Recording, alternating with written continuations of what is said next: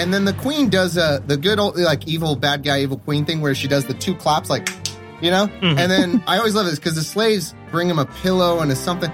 I want to see the scene where they plot out what the claps mean. Like, you know, does she do 2 and then someone just bashes him over the head? No, that's 1 clap. That's God damn Sorry, it. You know? I missed clap practice this week. What do you want? That's why you come to clap practice. That is why you come to clap practice.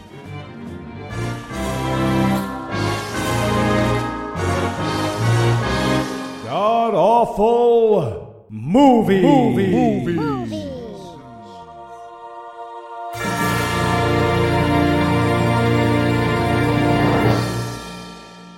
Welcome back to the Gamcast, where each week we sample another selection from Christian cinema so that we can remind all those quarantine folks that most people aren't worth interacting with in the first place. I'm your host, No Illusions. Heath will be unable to join us today, which is weird. I mean, it can't really be that he went somewhere, can it? But he's not here. Anyway, sitting 900 miles to my northeast is my bad friend Eli Bosnick. Eli, how are you this fine afternoon, sir?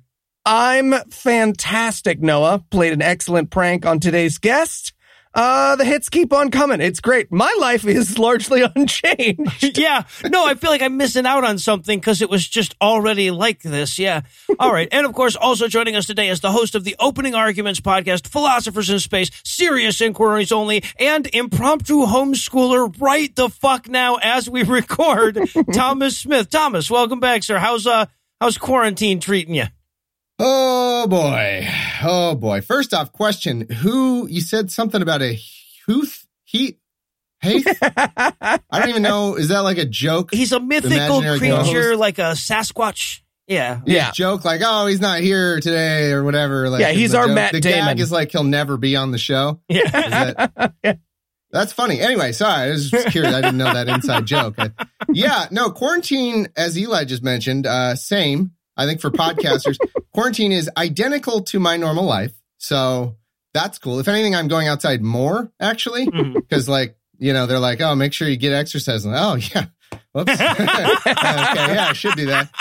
The problem is my life is the same, but now I've got 2 kids and a wife who are now also my life. Yeah. So it's like everybody, it's like a video game. Everybody's on top in the path. We're on top of each other all the time. And I was like, I was doing this before it was cool. Well, I was quarantining before it was cool. Now we're all quarantining. So if you want to know how much I love doing this show, I took what feels like 5 to 6 hours of my precious time when the kids are asleep. And I dedicated it to watching this movie. All right. That's how much I love doing the show. Thanks for having me on. Yeah. Well, speaking of this movie, great segue there. Tell us, Thomas, what will we be breaking down today?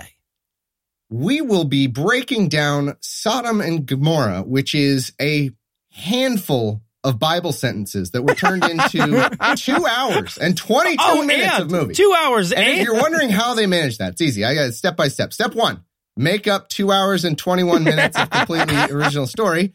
Step 2, turn Lot's wife into a pillar of salt. Yep. Step 3, profit, I guess. I don't know how the budget works. Actually, there's some intermediate steps we skip. Like there's step 3, hire 7,000 to 8,000 horse actors. Yeah. And I didn't catch in the credits, but if there was a director of horse casting, that person deserves the Oscar. Like they should have gotten the Oscar. Gone through hardest working person in Morocco. Resumes. Yeah, exactly. It's like this. Oh, this one says special skills neighing, but that's not really a special skill. Come on. This is horse Hollywood. I got news for you, kid. Every horse can neigh. Yeah. Oh, but they studied under Meisner, though. Put it in the maiden line. Right. To be fair, he did later do Sex and the City, though, and he nailed that. So he's done 2 really good projects. And Eli, how bad was this movie? Well, if you miss the bygone days when movies were little more than the longest possible distraction you could put in front of the masses. But gosh darn it, if Lawrence of Arabia wasn't too gripping and fast-paced for your liking, you will love this movie. This movie is scientific proof that nostalgia is based on selective memory. The movie. I was going to say, like, it was... Boy, were extras cheap in Morocco back then, the movie. But yeah. Yep. All right, so is there anything you guys want to nominate this one for being the best at being the worst at? Sure, I will say best. Well, I can't make this claim knowing the broadness of your catalog that you've gone through. But from my liking, best worst incest. Okay. Mm-hmm. So they took out the incest that was in the story because yuck. I mean, come on, gross. And then they're like, you know what this movie is missing? Very, very, very, very weird, inexplicable sexual tension between a brother and a sister. Yep. Yes. Yep. That's it. Get it in there. And it's Hollywood, so they took out the incest, but it's Hollywood, so they put in some incest. Like, please. Well, only certain kinds of incests are allowed. Come on. Exactly. All right, I was going to go with best worst X rating. Apparently, this movie, with all its cleavage and all its, post-orgy but fully dressed pan shots and whatnot, was too damn hot for the UK. So this movie received the equivalent of an NC-17 rating in England in 1962. That's how fucking prudish we were that recently. Yeah, I almost went with best worst destroy the minds of the people who made this movie with shit we put on TV. Yeah. Like, you could show people episode 1 of season 1 of Flavor of Love who made this movie, and they would all explode like the bad guys in Scanners. But instead, I went with best worst 1962. Because the most common phrase in my notes throughout this movie is, 1962. When you wanted to blank, all you had to do was blank. Want to drop a building on some people? Just drop a building on some people. Oh, God, yeah. But if slap a woman wasn't one of those blanks, I would feel way better about that joke. Yeah.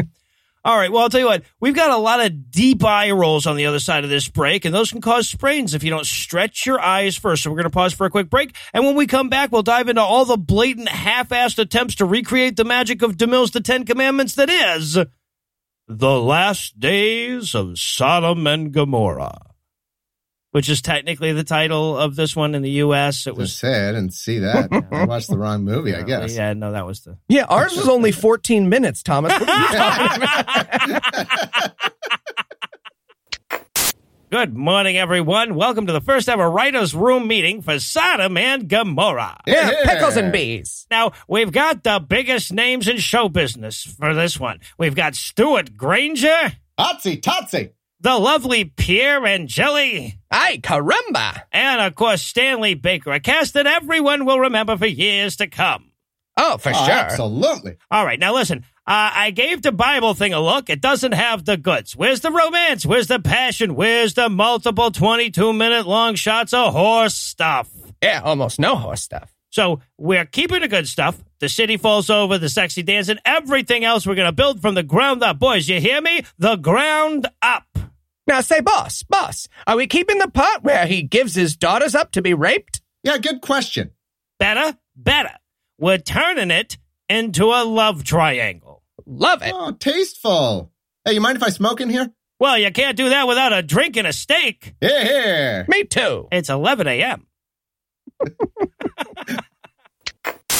And we're back for the breakdown, and we're going to open up on some pretty solid decadence, right? Like, we get the long decadence span, which, I mean, for 1962 movie, this is pretty, risque, but, for an orgy, these folks are all very modestly dressed. Right? Because we're supposed to be, it's like the morning after the orgy, which means at the end of this orgy, everyone had to, go find their jammies and then lay back where they were, right? Yeah. I'm calling bullshit on the whole everyone sleeping soundly in a pile after the orgy. I'd be the guy that's just like, fucking Eli's breathing so goddamn loud. Shut up, man. I'd just be nobody's sleeping in a pile of 40 people. There's just a wet spot everywhere. You roll off of one wet spot onto another. It's just, it's. Oh, it's no good. I would give anything for an accurate orgy at the beginning of this movie, right? There's the one guy who's trying to chat everyone up, and you're like, dude, it's fucking 9 a.m. Fuck away from me. The orgy was last night, man. You can go home. Also, I'm not that good at history, but Middle Eastern people were really white back then. They really were. Real white, really yeah. were. Exactly. Well, not all of them. Some of them were painted yellow for some reason. So I almost gave this movie best worst. Just put a hat on Steve.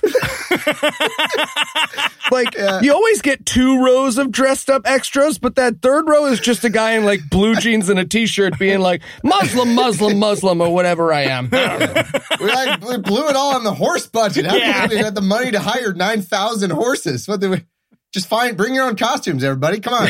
Making less money than that horse over there. You're damn right. That horse is equity. Yeah, that horse studied under Meisner. So we have this long decadent span over the credits and everything, and then this one chick like wakes up and wanders off. She's got a secret post-orgy mission. Yeah. Right, and so she sneaks out of this orgy like a teenager coming home drunk, walks out into this ancient city, and then horses the fuck out of there. Now, I hope you enjoy her horsing the fuck out of there, because almost all of this movie will be us looking at horses. Yeah. Pretty much all the humans are under 5s in this movie. Yeah. Not the horses, but all the humans. Exactly. By the way, we should point out that we got we watched this on Amazon, which means we got German credits, apparently. Yeah. That was weird. It said Sodom und Gomorrah, which is weird on 2 levels. 1, why is it und? And 2, there's no Gomorrah. This is just Sodom. Am I nuts? I kept wondering, is it like Champaign Urbana, or is it like Budapest? Is that just like... I literally looked it up because I thought, wait, are Sodom and Gomorrah one city? But it turns out no. Gomorrah is just the redheaded stepchild of Sodomite cities. I don't know. Like it's actually the same in the Bible. They talk about Sodom and Gomorrah and as like everything happens in Sodom. Yeah. Yeah. And there's no Gomorrah. What the fuck did Gomorrah do? Maybe they were awesome. Maybe they weren't sinning at all.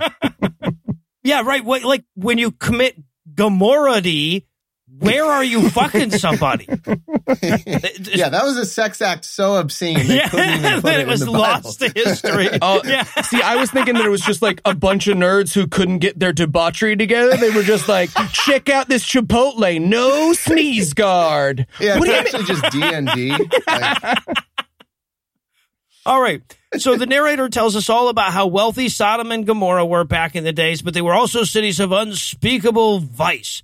And that woman that was sneaking out of the orgies, apparently she is going up to meet with the king of the Elamites. Now, they're going to call them Helamites through this whole fucking movie. They meant Elamites, okay? Oh, I was like, was it Hellenites? Like, of Helen? Never mind. And you know you're bad at sneaking out of an orgy?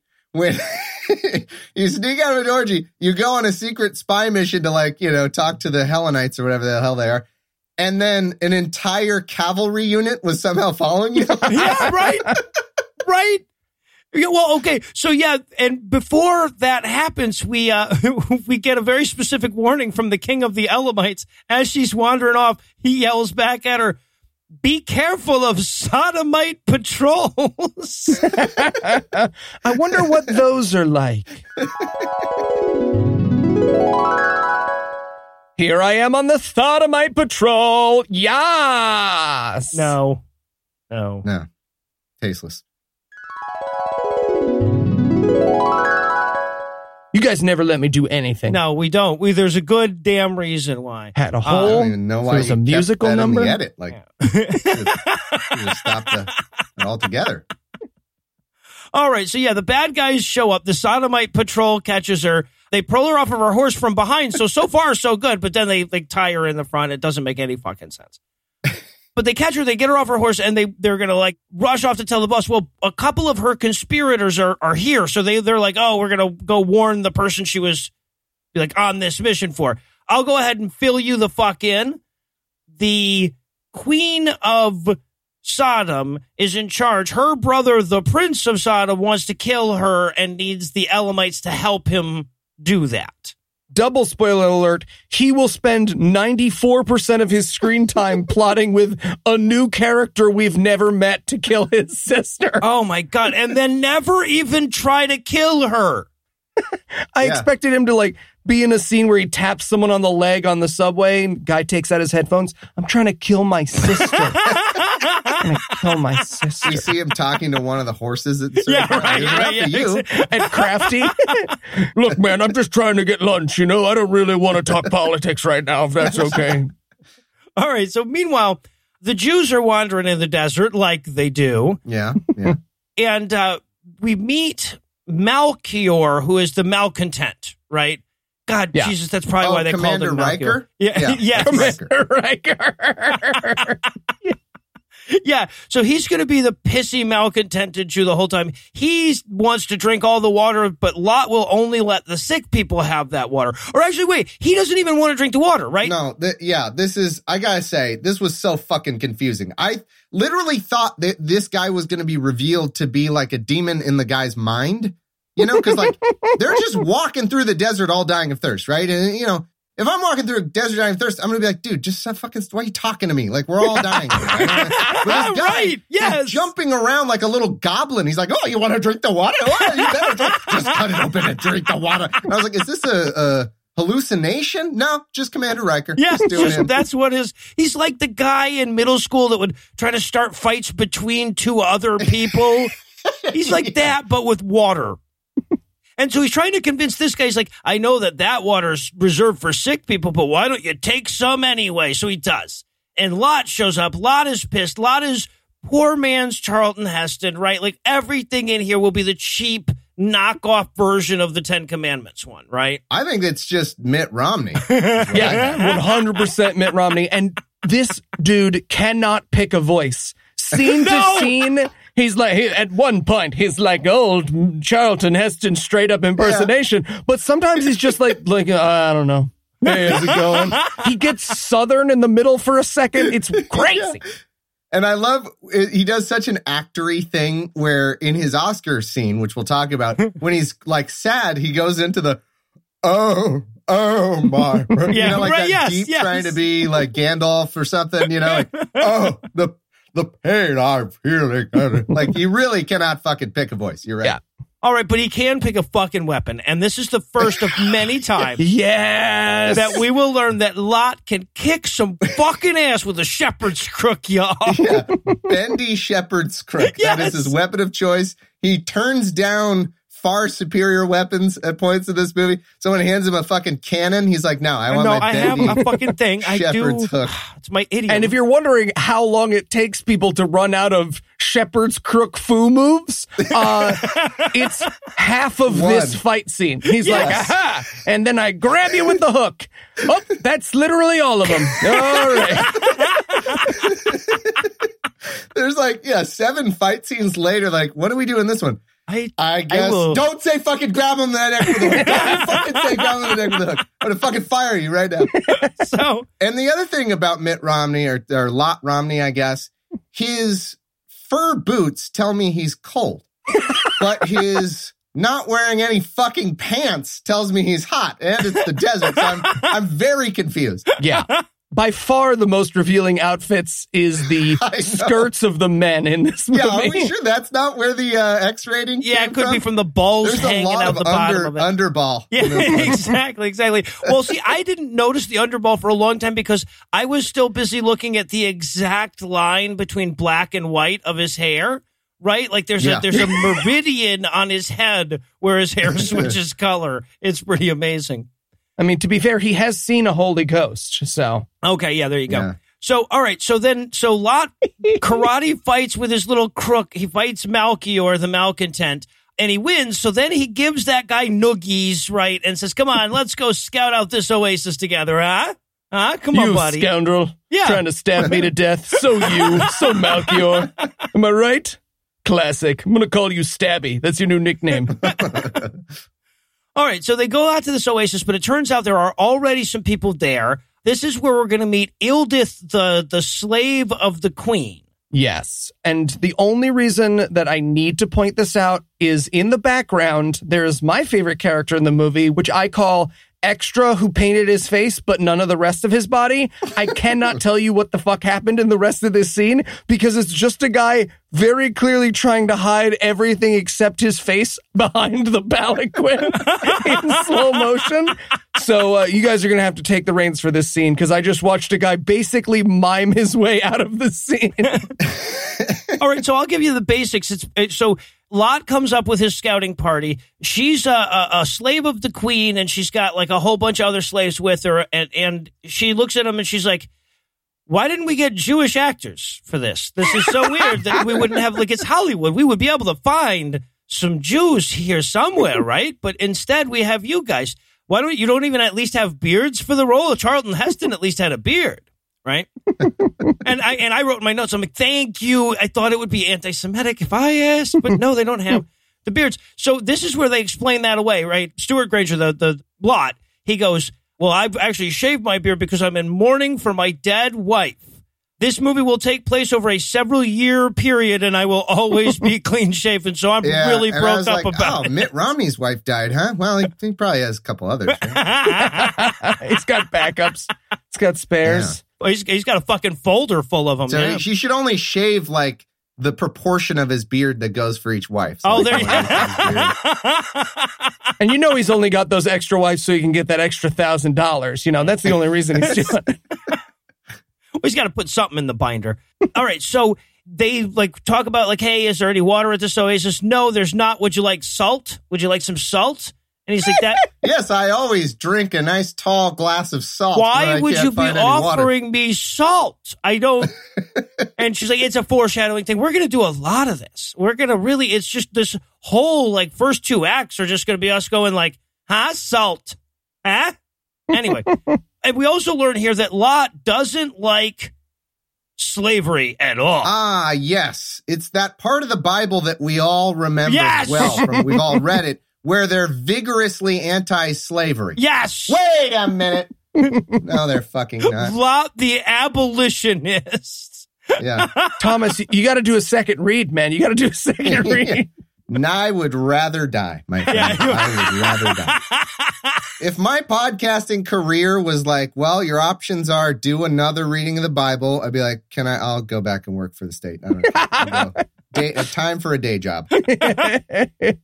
All right, and so, okay, so now we and I love the way this scene ends, too. She's like, he's like, you know, she says, there's plenty of water in the town I live in. It's just around the corner. He says, really? What town's that? And she goes, it's called Sodom. And there's like a burr, burr, burr. I wrote in my notes, did you hear that trumpet sting when you said the name of your town? It's never a good sign.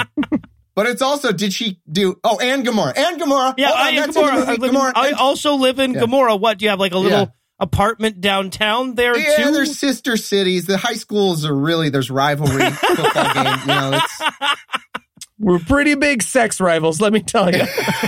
Yeah, I love this because we do the Sodom thing and they're like, what's the We Like Being Alive song equivalent of We Are Sodomites Who Sin or whatever? It's literally guys having conversations that are like, oh, we'll always sin forever and nothing will ever happen to us. I know, it's so great. I love sinning. Right, and then, but of course, there's one guy there that doesn't love sinning. Yeah. So we meet this angry preacher that's screaming at everybody about how one day God will destroy their sinful city because of all its sinful slavery ways, right? Yep. And I have to point this out because it's my favorite moment in the entire goddamn movie. He says something about they're still leaning into the whole salt thing. And he's like, you're destroying and monopolizing the greatest commodity in all of Africa.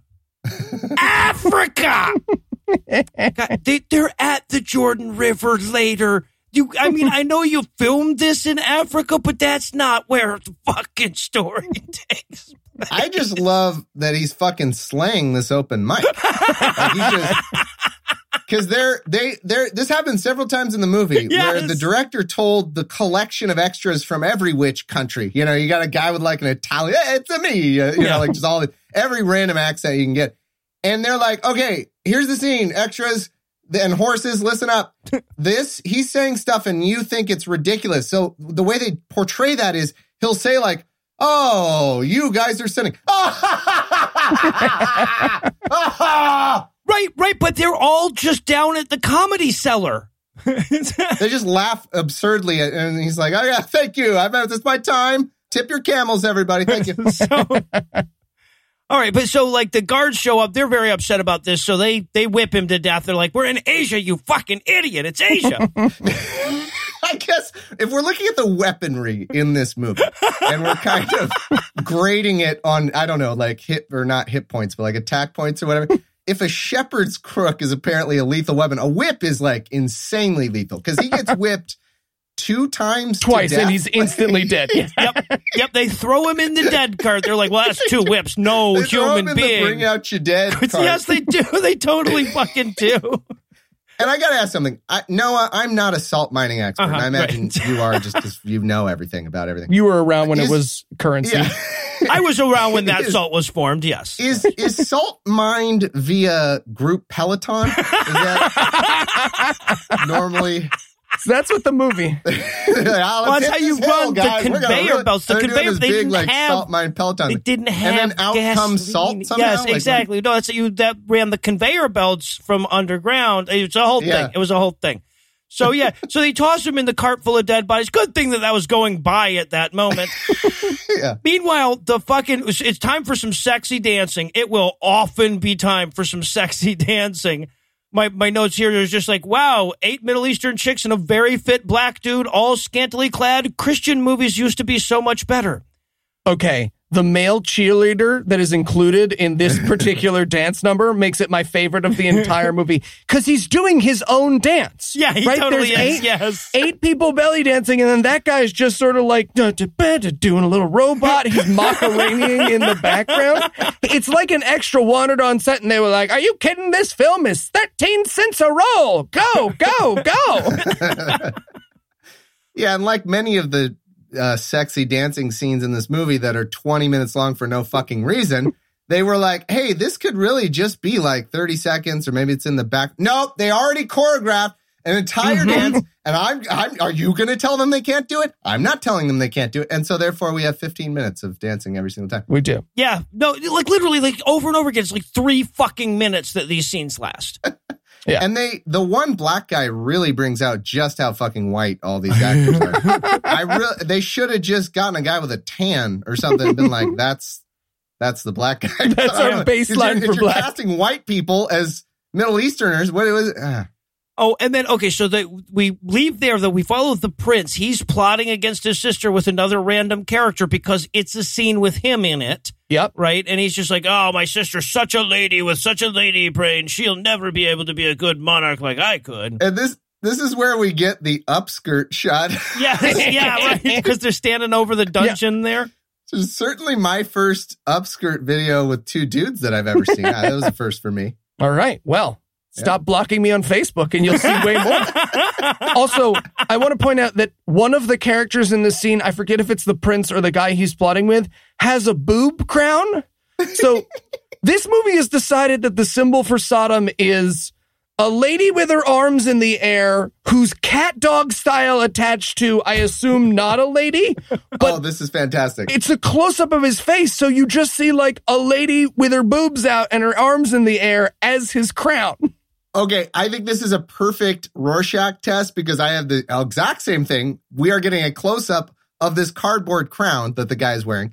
And I see in it, and this is going to probably reveal something about me, I see a dude giving birth to another dude out of his butt. That's what I am. Noah, what did you see? Reveal your psychology to us. Honestly, I didn't notice this at all. I was too busy enjoying the upskirt. That's fine. So I will say there were a ton of background boobs in this, right? Like every time somebody would stop, there'd be like a carved boob in the background. A lot of Egyptian nipples here. So now, I guess that girl that was plotting with the Elamites earlier, or Hellenites, or whatever, we can change the name as we go. The movie didn't have a problem with that. She's been captured, and now the queen is trying to torture some information out of her. She wants to know who sent her to go to the Elamites in the first place. I love it, because the queen's down there in the torture dungeon. She's like, quiet. I said quiet, everyone. This is a torture dungeon. Use your inside voices. Inside voices. This would be my favorite movie in the world if the queen had just come in and started flicking the lights. We're clapping in a pattern. She's just like... Yeah. I don't know what her name is, but she's like, quiet. I said quiet. Do you hear me? No movie time later. Yes, Miss Wilson. There's like people like hanging on the wall and stuff. So, all right. Now, the torture is so needlessly elaborate here. They have a blind guy, and he's wearing an outfit with spikes on it, but the spikes go in when he inhales and come out when he exhales. They seriously mad-libbed a torture. They totally did. Ooh, and the guy could be blind. Why was he blind? Why does that matter? I don't know. What? I have no idea. It's so good. It's fantastic. This is where this movie won me over to being god-awful. Yes. Also, like, because they don't actually show any of the, like, goriness or blood or anything, what we actually watch is a guy sort of halfway stumble towards this lady, give her a hug, and then, like, dramatic shots of people reacting to that hug. Yep. Yeah. And then else we get a scene where, like, the queen is having some of her slaves. Like, so that lady dies without giving any information. We have a scene where the queen's having some of her slaves branded, and she's asking her brother about the Jews. Like, right? Like, the news of the Jews coming has reached her through her slave. And the queen's brother is not a fan. But she's excited like they're a new toy. She's like, oh, I want to see a Jew. Bring me a Jew. Bring me a Jew. You know what? Tell them that there's a panic and that everyone needs to stay inside. Then we'll get to see a bunch of them. Bring them over.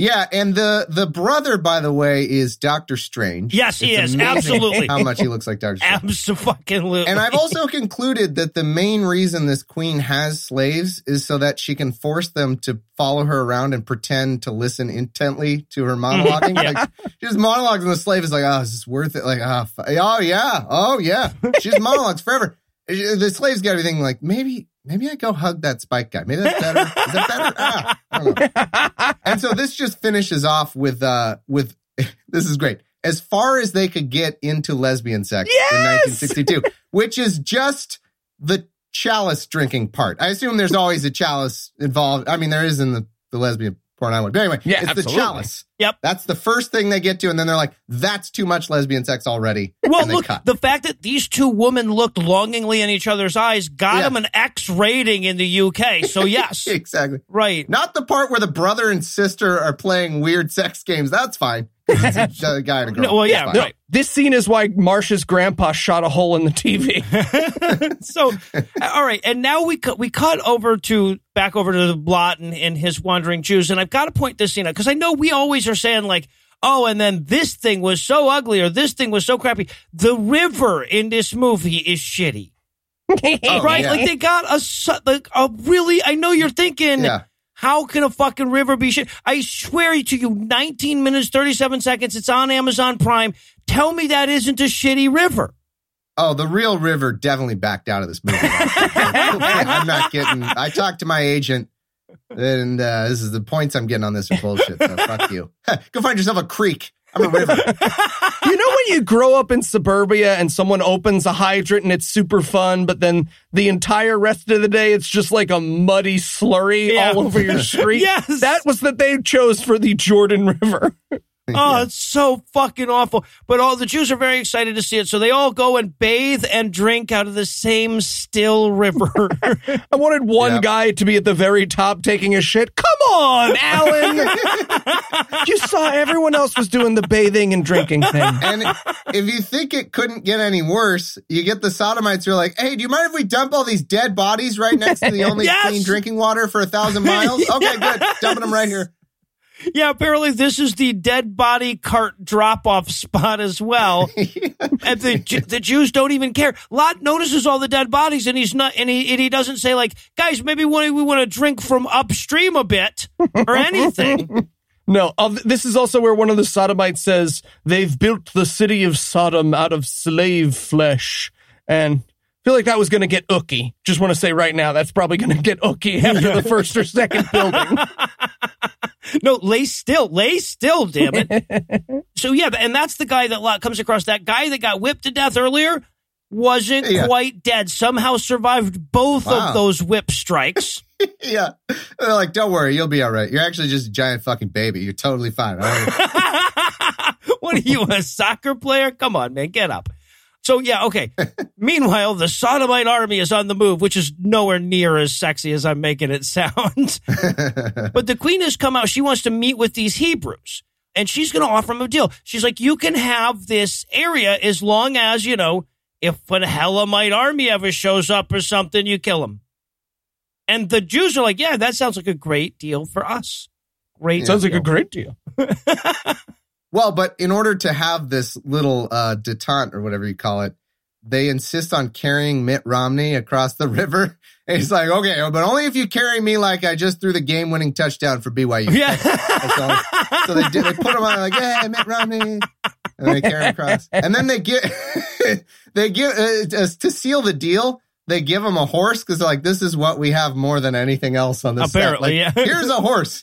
And I was like, oh, but that's a Trojan horse. There's a bunch of Jews that are going to jump out of it and take it. And I was like, no, that's not. Never mind. Sorry. Different thing. And the Queen's like, oh, you got me. I also got you a present too. I got you my slave right here, Ildith. She's a named character already.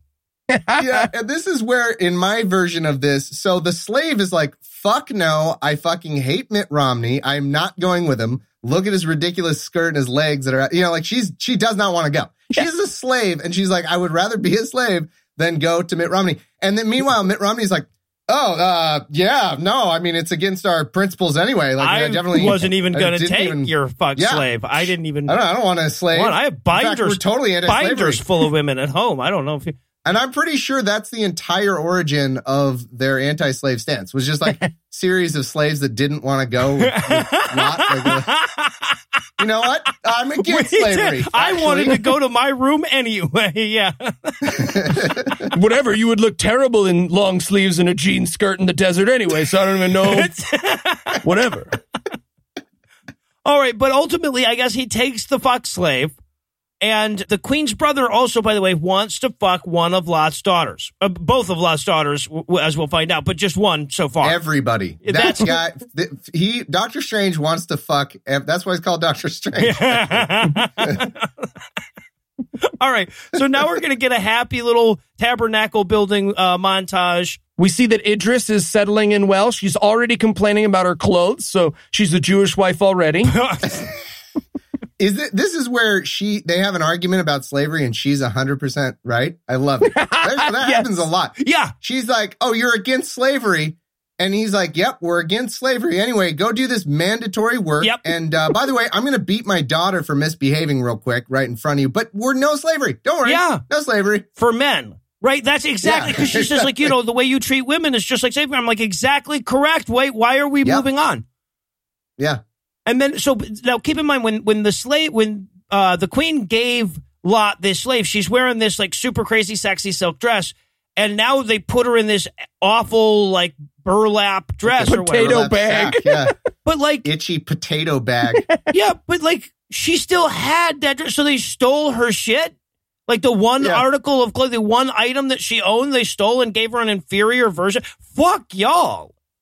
Yeah, nothing says you're free. Like, here, put on these clothes I'm making you wear. And give me all of your belongings. I won't give them back. As a matter of fact, my fucking daughter's going to come in here in a second dressed in your dress. Yeah, hence the abuse I just mentioned. She comes and hey, look at this dress I found. This is fucking awesome.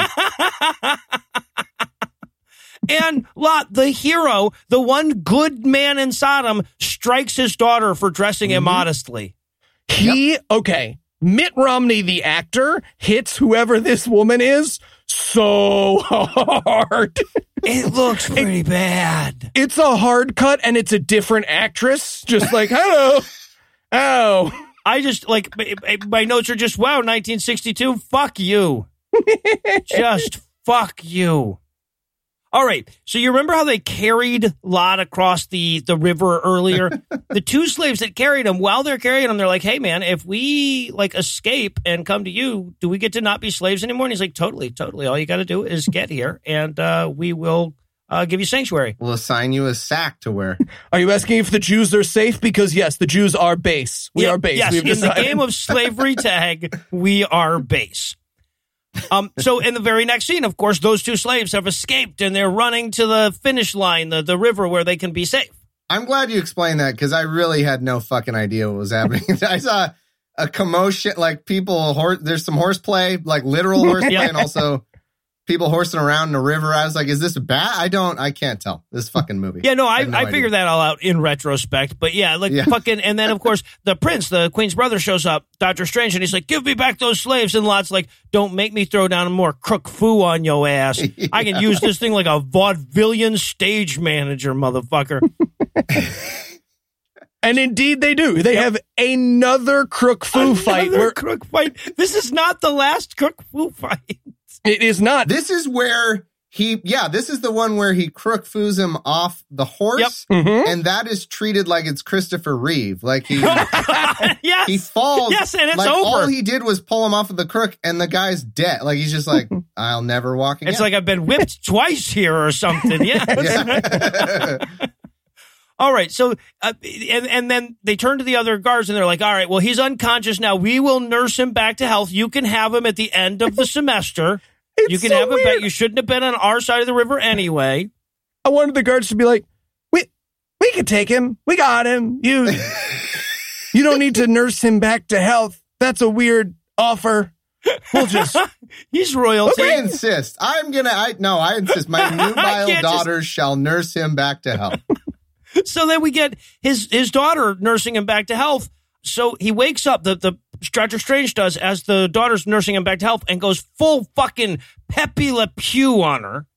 I know. But he also, this is one I had to figure out. I suppose we're supposed to believe that time has passed. But this movie does this frequently, where time doesn't pass. There's nothing that tells you time has passed. But you start learning it by the dialogue. He's like, oh, yes, every night you're in here. Oh, fucking time. Now you tell me. There have been multiple nights. I see now. Yeah, like I literally half the scene, I thought you just got knocked out by the crook foo. And now, okay, you've been here a while for, as you lay out, no fucking reason. Like you could just be nursed back to health in your own hometown. You don't probably better that way. Yeah. Yeah. Yeah. And he's talking to, I don't know what he says. He's like, I hear you every night. And I'm like, oh, is she masturbating in the other room? Because that is the only way this makes sense, right? I want to say, though, the pickup line of, do you like how soft my skin is? It's kind of my thing.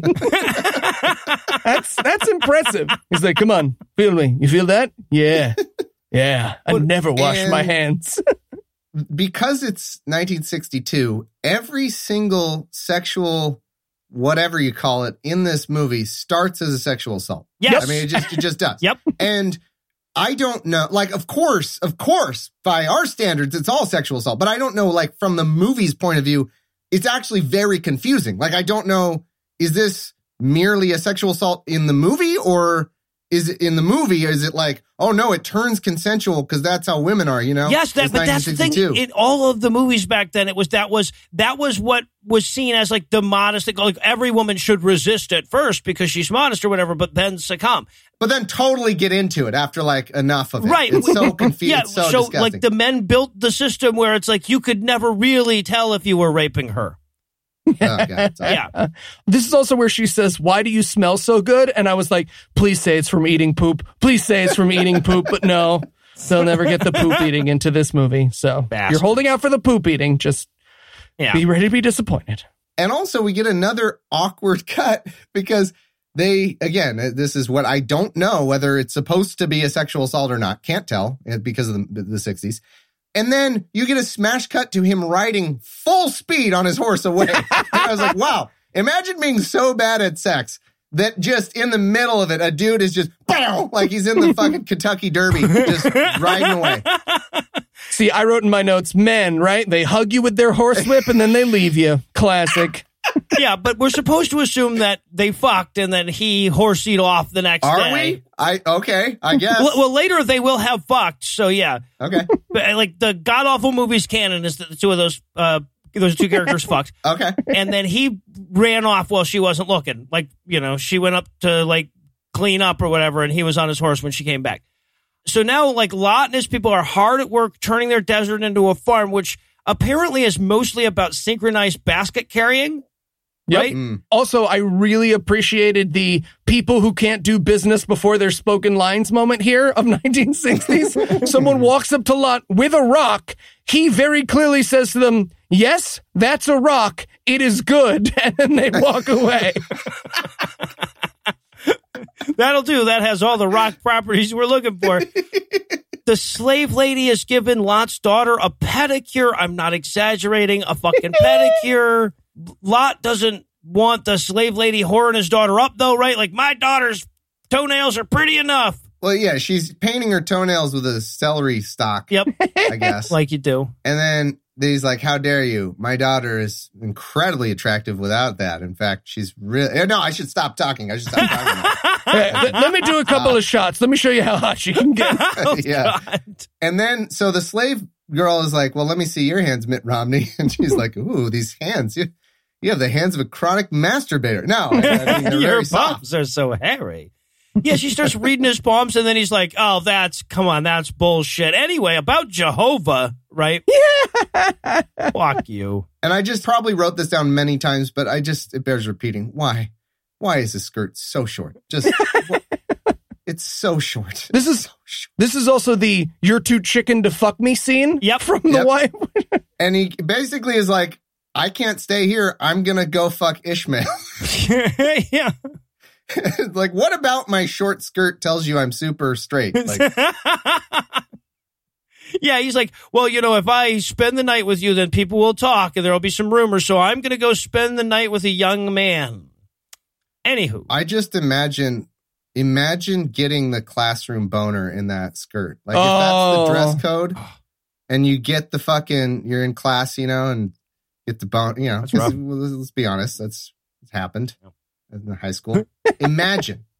Where would you put that fucking thing? Right? It's true. It's true. You'd have to carry back then. You'd have to Buffalo Bill it for sure. Yeah. All right. So now we get to see where the Queen's brother has gone to the Elamites, and he's like, hey, can we get the plot going? And the Elamites are like, dude, we have a whole little horsey dance that we're doing. No, we absolutely cannot. We have to... Not only are we giving you, he says something like, oh, we threw together this quick horse dance for you in your honor, and not only does it happen that entire scene, the quick thrown together horse dance, every time we go back to them, like they're always doing little horsey dances. They will take a second crack at a horse dance. And to be fair, they should, because this horse dance is fucking garbage. It's shot from 18 miles away. There's trash bags in the middle or something. I have no idea what those piles were. And it's like PE class for, like middle schoolers. That's all it is. They're like, oh, can you walk in a line? Yep. Yes. Wow. Congratulations. And so it must have been like, we come back months later, or whatever. And the Doctor Strange is coming back. Oh, he's back. Hey, we have a chance to fix the horse dance we fucked up. Come on. Hey, everybody, get in line. And they do it again. Like every time they go back there, they're doing that horse dance. It's fantastic. So, and he says like, well, are we ready to overthrow my sister? And he's like, what about all of these Jews that just moved in? And Dr. Strange is like, oh, they're a bunch of wussies. And then the Elamite king is like, didn't they whip your ass with a shepherd's crook? He's like, fuck you. That's different. That was different. Fucker. He had a shepherd's crook. That's cheating. Yeah. Such a good weapon. Great. He knew the crook food. They don't tell you how to counter that. All the weapons. Yeah. And then, we get this great scene where we cut in on the queen and she's playing Catch the Ruby in the bathtub. Hot tub gem eating contest. What? Bobbing for jewelry? This is the debauchery that they could show in 1962. I love it Got so a nice much. Platter of gems to throw at you people in the hot tub. It's amazing. All right, so of course, and then the brother shows up and he's conspiring with his conspirators because it's a scene with him in it. Well, she walks and catches them in the room. Yeah. And they're like playing D&D and she's like, you fucking nerds. Get to work. She's like, oh, you have all my generals together in this room. What you doing? And he's like, playing Cones of Dunshire. Just a good game of Cones of Dunshire. Yep. So, definitely not plotting a feeble attempt to overthrow you. If I was trying to do that at some point in this goddamn movie, I'd make an attempt on your life, wouldn't I? So it couldn't be that. Yeah. Jesus. And then it's time for the incestuous knuckle biting. Oh my God. What the fuck was yeah, there's just this weird moment where she like nibbles his finger and he nibbles hers, and then she gets mad for him not being turned on enough by the what the fuck was going on there? I always want to have been in the room when they just suggested, you know? Yeah. Somebody made this suggestion. Hey, what if we do this? And then everybody must have been, maybe it's the director or something, and so they have all the power. Right. And everybody must have been thinking like, what the fuck is he thinking? Does he do this with his sister? No or something? question. Like, what? Yeah, no, that's exactly what it is. Robert Aldrich walked up to him and said, you know how when your sisters and brothers get together, they all bite each other's knuckles and they have there's all that sexual tension. Sexual way. Someone definitely gave away their kink here. Yeah, they were like, I mean, obviously knuckle biting, right? No? Nobody? Yeah, I don't know why. I saw it in a movie. No, I didn't, because that would be cheating. I knuckle. You don't. Look, it's Sodom, okay? They're so sinful that they fuck their siblings. Yeah, they run out of other people to fuck, of non-siblings, so definitely. Gotta, knuckles, you know. Smell my knuckles. All right. You guys are weird. Well, I hate to say this, but the Queen catching this character in the act of his plot that ultimately amounts to nothing. So we're going to pause for even more eye-roll calisthenics, but we'll be back in a minute with even more The Last Days of Sodom and Gomorrah. Beware of Sodom, for its cities are built of the flesh of slaves. Johnson, how's the new aqueduct coming? Honestly, not great. Really? This is supposed to be finished by the sex festival. Yeah, I don't know what to tell you, man. Human bodies are terrible building material. Okay. Yeah, I hear that. And thank you for bringing that challenge to the workplace. I'm excited to hear your solutions. You've been reading management books again, haven't you, man? What? No. That's just how I talk. Okay. Look, can you maybe use fatter guys? Maybe I don't know. Let me ask. Steve, What do you want? do we have any fatter guys? Not really. No, they were slaves, so not a lot of plenty. You know. Okay. Yeah. It looks like there's a no-go on the fatter guys. Are you sure we can't just use bricks? Okay. Okay. I hear your solution, and I'm glad you're bringing a problem-solving energy to this pinch point, but I want us to continue to work laterally when... Never mind. It's fine. I'll use the bodies. All right. And we're back, and we're going to rejoin Lot and his fellow Hebrews putting together this mysterious work of masonry that the Queen really must know what is, you know. Anyway, that's like a subplot. And then along comes the salt version of the ice cream truck, right? And hey, realism here. The Jews are responding to free stuff how I remember them doing from my days at FAO. So it's realistic. I was just thinking, whoever the salesman is that got everybody hooked onto salt is worth his weight in salt, I guess. Yeah, right. Yeah. Really, they're really fucking, salt! They are really excited. I can't imagine thirsty desert people being this excited about salt. So, the marketing is bang up. And then, so then we've got Dr. Strange shows up, and he's just like, he goes to Ildith, the slave, and he's like, damn it, lady, have you even seduced Lot yet? We gave you to him months ago or weeks. We have no sense of how long anything's been, but we gave you a while ago, earlier in the movie. Seduce him and figure shit out already, damn it. It's like the two actors are unsure about what their motivations are, because he's like, what have you found in your spying? And she's like, wait, I'm a spy? And he's like, yeah. I was going to say, I've watched this whole movie. I don't know. Was that a plan? Did they? Right. Or not? Because she was the Queen's sex slave, right? So I don't know that she's super into the. I don't know. I don't. Why wouldn't you just tell C-3PO that it was all a ploy? And I don't fucking get it. Anyway, but then fucking the brother, Dr. Strange, he's got to go rape Lot's daughter now. Rape, seduce, love. We don't something. know. Genuinely don't know what the movie was going for. Yeah, right, exactly. Because it starts as a sexual assault that may then later be consensual. Anyway. I want to make very clear, objectively, it's sexual assault. Oh, but absolutely. I don't know what they were going for. That's what we're not confused. The movie's confused. Exactly. Yeah, good clarification. And I love this too. So he's going after her, Dr. Strange is, and he's like, oh, where did she go? And Melchior, the malcontented Jew from the beginning, is like, oh, are you looking to rape Lot's daughter? She went left. Over this way. All right, so anyway, so he follows her, and Ildith sees that, or like hears her screaming for help or whatever, gets Lot. So Lot comes and catches Doctor Strange in the act of attempting to rape his daughter. And guess what, everybody? It's a shepherd's crook fight. He cocks his crook or so, he's... Yeah. And again, we cannot emphasize enough that every single crook fu fight in this movie will be identical. And they try to throw in some sort of jujitsu thing in that there's something in his footwork that I think is the key to his success. Like the camera in every fight, like he's losing every time, like losing. Mm-hmm. And the camera shows his feet and he does this magical jujitsu, like he just slides his foot back a little bit. And then that's when you know that he's doing the magical crook fu move, that finishing move. Yeah. I guess. Yeah. It's definitely the turning the hat backwards of this film. Yeah. You expect the other guy, Doctor Strange, to be like, oh, I didn't know we could move our feet. Oh, damn it. Well, I should go again. We should get to go again. Yeah. But he runs Doctor Strange off. And then he goes to thank Ildith. He's like, that was so nice of you to tell me that guy was raping my daughter. That was so sweet of you. I didn't expect that. Yeah, is it Valentine's Day?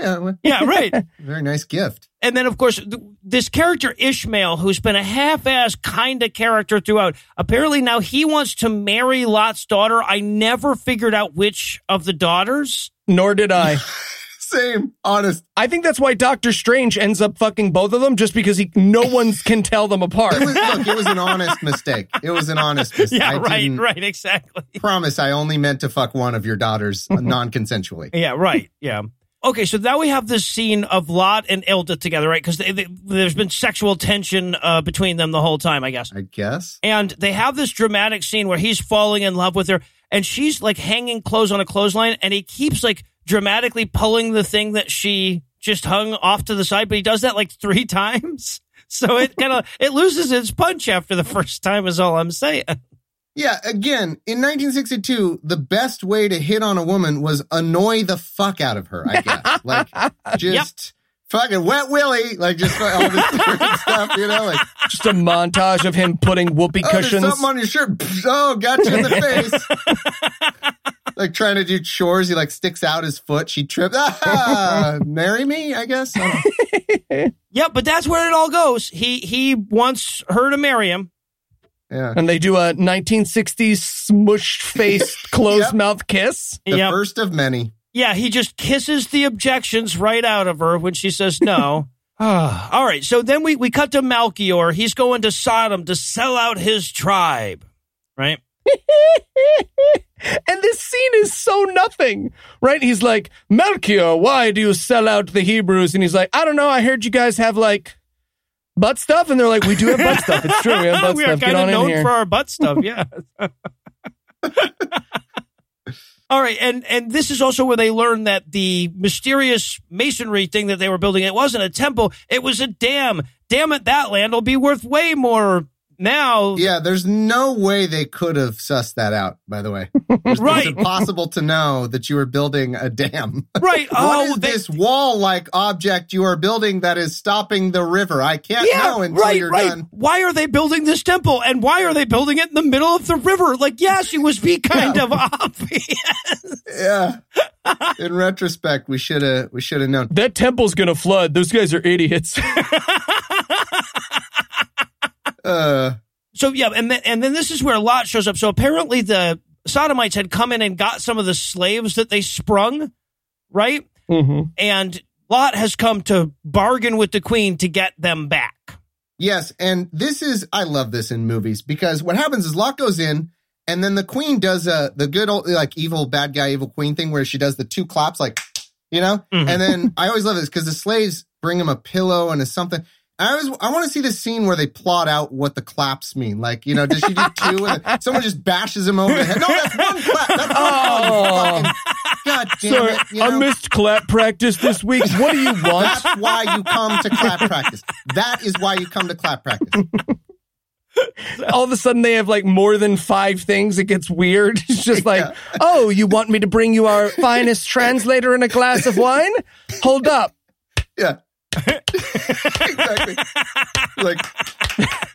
Like, wait till she stops. Hold on. Did you count? Hold on, I had 7. Did you count 8? Was that 3 longs and 1 short? God damn it. I swear it was 8. Okay, let's do both. Okay, I'll cut off one of his arms and you bring him half a glass of wine. Is that so? That'll work. But yeah, so they're arguing about whether she's going to give the slaves back. He's like, I will totally move the fuck away if you don't give me back the slaves. And she does the whole go ahead and see if I care thing, but she totally cares. Right? Mm-hmm. I love we get a good scene where it's like, she's like, okay, leader to leader. That God shit is nonsense, right? Like, it's pretty good. It's a pretty good shtick, though. I got to hand it to you. It's a good shtick. But, like, come on. I mean, we just between us. She's ready to be the Prime Minister of Canada. All right. So now the prince goes back to the Elamites. They have another horse dance parade. What about this horse dance, huh? Oh, Jesus Christ. This is also where the Elamite king names his price, but it's in salt units, so there's no fucking stake. He goes, we want 1 year worth of salt. And everyone in the room is like, oh! Yeah. But you watching the movie are like, I don't know how much a year of salt is, man. There's nothing. Yeah, anyway. Yeah, I'm like doing the math on like how often I use salt. Like, I don't know. A handful per day. Yeah, maybe? right. Does it count if it's already in another food product? And then also, by the way, the Elamite king tells the prince here, he's like, hey, man, we'll attack the city, but you have to kill your sister yourself. This will never amount to anything in the movie. Will never happen. Nope, they never attack the city, nothing. And also, it means that I'm not doing anything because the whole thing is killing your sister. You've already got all the generals on your side. Clearly, you guys were all playing fucking Dungeons and Dragons earlier. Anyway. And by the way, somewhere in the midst of this, we do see a quick, like the queen walks away to something. She does 2 claps and then a slave comes. And so now 2 claps means come take orders. Like, come on, I'm trying to figure out the system. It's like in a space movie where they do the same beepity boops on the computer every time. It does a different thing. It's bothering me. Yeah, no, it's claps over your right versus your left shoulder. That's what's fucking down. Yeah. So, okay, now we cut over to Lot and Ildith getting married, right? Mm-hmm. Yeah, I guess. Yeah. If weddings equal lots of palm leaves or something, and I guess, yeah, okay, sure. They're getting some kind of palm fronding done to them or whatever. Yeah, I thought they were just getting fanned. Like people were just, oh, you look warm. Like, oh, I guess that's a wedding. And yeah, they've got to shake hand with all the named characters and some of the non-named ones, really. Yeah. Like you don't want to just skip through all of that. Oh. And one of them has a wedding gift of like some bread and a bowl of ranch dressing, by the way. I was like, oh, that's nice of the... I see you. Honestly, I thought that was a bowl of salt until they just started eating. It is a bowl of salt. It probably is a bowl of salt. Are they just sitting there eating handfuls of salt? It's a bowl of salt, and she eats a handful of it, and the actress, they very clearly gave her actual salt, because the actress is like, oh, man, I really thought that would be... I won't taste anything until Wednesday now. But it's her wedding, so she's got to pretend, fantastic salt. Oh. Yeah, really hit the spot. That guy is definitely the person who went outside of the registry for you. Yeah, she's like passive aggressively. Hey, that's weird. Did you put salt on the registry? Did you put a bowl of salt on the registry? Bowl of salt on the registry that I remember. Thank you so much, though. Now we get to carry things home from the wedding. This is great. But now at that exact moment, the big ass Elamite horse army is coming. So the ululating old lady brigade sounds the alarm. And this brings in probably my favorite character in the entire film, the lady who lied about being able to do that tongue thing, who is third from last. Right? I know that's a real thing, so like not to make fun of that, but the third lady very clear was just like, oh, the tongue thing? Yeah, absolutely.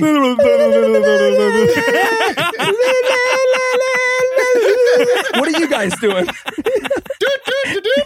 Yeah, that worked. When the fourth lady received the signal, I wanted her so badly to just be like, I mean, I think she's giving us a signal. I don't know. Francine lied on her fucking resume. She like starts trying to do it. Horses are coming. Wait, this is so much more efficient. Why didn't we just yell horses are coming to begin with? Yeah. We should have had claps. What we need is claps, guys. Yeah, because it's the torch method of like, oh, they light the torches, and then you see like in the Lord of the Rings and probably in history somewhere, but I don't. Yeah, don't the Great know Wall history, of China and shit. Yeah. So it's like that method, except high pitched, obnoxious noises where it sounds like, hey, can someone answer the fucking phone? What is that? I just wanted a scene where one of those ladies stubs her toe and she's like, oh fuck, great! Now everyone thinks they're being attacked. Never should have bought that Hitachi. And as they're getting ready for battle, my only thought was, oh, please, God, don't gird your loins. They can't get any more girded. There's no room to gird those loins anymore. You'll be wearing a thong if you gird those fucking loins. I also love the choice of weapons that they have there because they're walking out there, like handing everybody their little wooden weapons. Some people are getting axes and shit, but some people very much are not. Yeah, there's like a tennis racket or like a cricket bat, umbrella. There's fucking nothing. Shovels? A lot of people get battle shovels, and that fucking sucks. Fucking the shovels are like a tier 1 weapon for them too. That's like the good shit. Yeah, well, I mean, crook is the pinnacle, so yeah. Yeah. Like, I got a post holer. How am I going to fucking... It's impossible. They're so heavy. All right, so the queen is like, uh-oh, the Elamites are attacking, and the prince is like, oh, well, let me handpick some guards that can look after you, my sister. Oh, like, yeah, no, absolutely. I'll tell you what, why don't we measure them in stabbing distance to you? Huh? Yeah. Look at you, the best guy. Guys are just in stabbing distance. Yeah, of course, she outsmarts him, though. He picks out all his best assassins, and then she sends them to the front lines. Uh-oh. Yeah. She's classic. There's only one option, which is for him to do... No, he's not going to do it. No. He's not. Yeah. He's not going to do it. Right. Well, and that's... reason. She's we don't like... know why. She's smart, but not smart enough, right? Because she says, like, aha, I figured out that you were sending assassins after me, so now I'll let you stand next to me with a knife the whole time. Now stand behind me with your sword and guard me. Yeah, exactly. I guess she knows how lazy he is, though, because he's not going to do any fucking thing. I guess. And then we go back to Mitt Romney's tent, and I love it because there is such a married couple foul here that he says, "Oh, I'm so sorry, hon. On your wedding day." And then, on our wedding day. It was our wedding. Definitely my wedding. In fact, I was really into it. On your wedding day. He says that's the actual line. Yep. I'm not joking. Yep. You're right. On your wedding day.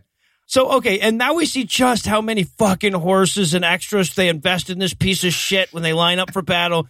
The Elamites come, they burn down the Hebrew camp, right? Fuck their lean-tos all up. This is going to take hours to replace.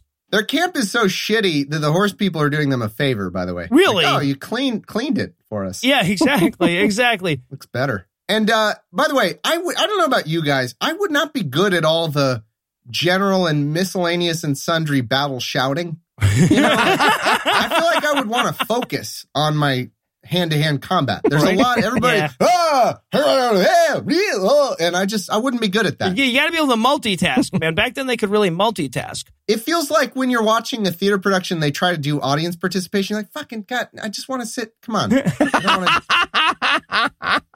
All right, so the Elamites assume that all the Jews chickened out since there was nobody there, but Lot is ready to spring his trap. He's got oil that he's going to set on fire and trap them when they come running after. So first he's going to send a bunch of guys out. Guys are like laser pointers for Elamites. Don't worry, they'll follow them. And when they follow our guys, we're going to set fire to a little thing that you could actually just run through and be fine because it's only like 3 inches. Yep. But they'll all stop anyway, and then we'll win because they'll be stopped. Right. You could run through it, or if you don't want to get semi-warm, you could also walk 4 feet around it. Around it, yes, on either side. Yeah. Yeah. Yep. But that's their big fucking plan. And by the way, as they're charging, we get the, I don't know who the fuck these people, the Hellenites, I guess, whatever they're supposed to be. He shouts, again, in the miscellaneous battle shouting, "The word of the day is kill." I was just like, oh, I'll tell that to Phoebe. She's homeschooled now. So the word of the day is kill. Number of the day is 9. I really wanted Pee Wee Herman to pop up and like, ping pong balls come running down on him. I wanted it to cut to like one of his generals going, "What the fuck did you think we were going to do up until now?" Right? Like you thought we were just going to, we had our phasers set on stun. fuck you. I mean, it's good luck that day happened to be the word of the day. It's kill. It could have been like brunch or something, and they'd be like, fuck. How are we going to use that? All right. So they set off this elaborate ass trap where there's like gears that have robot shoes kicking balls through fucking hoops. And then that sets this fire off, the fucking wall of fire. And they set it off with like 100 feet to spare so that the guy could just be like, everybody, well, definitely should stop then. If in the movie this is harmful, then we'll stop ahead of time.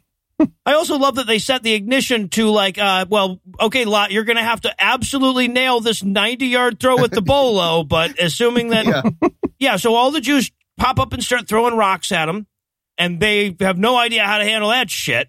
I got to say, though, we get a battle scene, a long, long battle scene.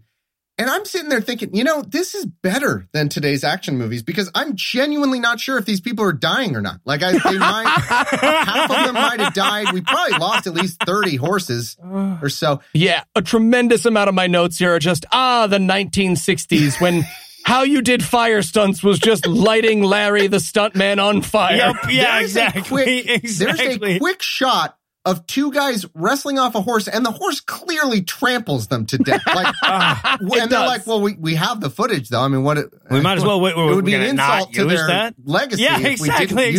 That's how Larry would have wanted it. They died doing what they love, harmful stunts. That getting absolutely led to their death without safety codes. Yeah, so Melchior notices that they've got the big, oil thing at the top, and that's the key to this firewall. So he runs up to take care of that. Ishmael follows him. Ishmael pulls out his own shepherd crook ninjutsu, right? Yep. And then fucking Lot says, "Hey man, I appreciate the enthusiasm, but that's kind of my fucking thing, right? It's not like a Jew thing. That's a Lot thing." Okay. We're already like white guys in our late 30s, early 40s. I really need you to let us be differentiated, Ishmael. All right. So the fire goes out. That means that now the bad guys, the Elamites, can get through their firewall and attack anyway. So they have to retreat and use the dam. They're going to blow the dam and get everybody wet now. Sorry, I got a quick question, though.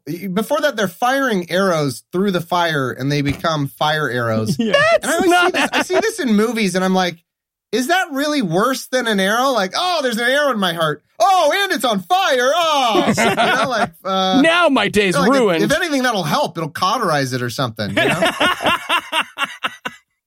So they retreat to the dam. They're going to break that down and flood the valley or whatever. And this is. And my thought is, and I'm sorry again, but my thought is just they're like, we can ride across the harmless fire now. And I'm like, that was always allowed.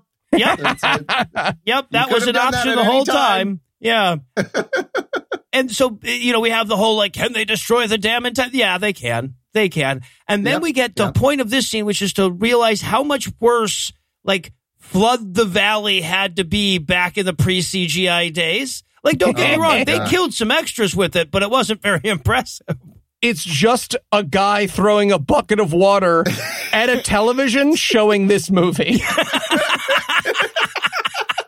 It really is. And when they're fighting on top of the dam, there was one quick death scene where it was absolutely an extra that fell and was looking at the camera like, does it look real? Guys, is it good? Does it look real? Like he's looking. Oh, God, it was so good. So, yeah, but ultimately they win. The Helmites have to run off. But damn it, if their whole fucking town wasn't burned down along the way. We have a quick scene where the queen has to talk shit to the prince. She's like, ha, you didn't even get to stab anybody, and we won the fight. They're consistent in that they don't know you can just walk 14 feet to your left. They can't get through the fire. They can't get through the tiny amount of water that I guess is fatal to them, and there's so many little things this fight scene I loved. One of them was they accidentally showed two people on the same side fighting each other. Did you catch that? There's two of the guys that were dressed all in black. Like, God, you're not fighting. Two extras actually got in a fight. They just went with it. Looks really good. Let's keep that. Yeah. And during the Queen's, I'm glad that you've won the battle thing, my favorite moment is, three of the Jews are like, yeah, let's kill her. And Lot turns to them, he's like, what? Guys, that wasn't who we were fighting. And they're like, so we're inside voice, dude. Inside voice, Ishmael. Yeah, right. Well, because they're like, yeah, but you have slaves, so we should kill you too. And he's like, dude, we don't. They just burned down our fucking lean-tos. I was going to ask if we could crash on her couch. Read the room. Okay, yeah, exactly. And she's like, yeah, you can stay with us. And Lot's like, we'll accept your generous offer of shelter, but only if. And I'm like, how the fuck are you going to put a condition on that, man? So now that we get this scene, like it's the next day or whatever, the Jews are looking over their burned over village and everything, and they're fucked up dam. They all have a nice drink of mud, but the mud tastes a little weird. I wanted him so badly to be like, does this taste like dead bodies to you?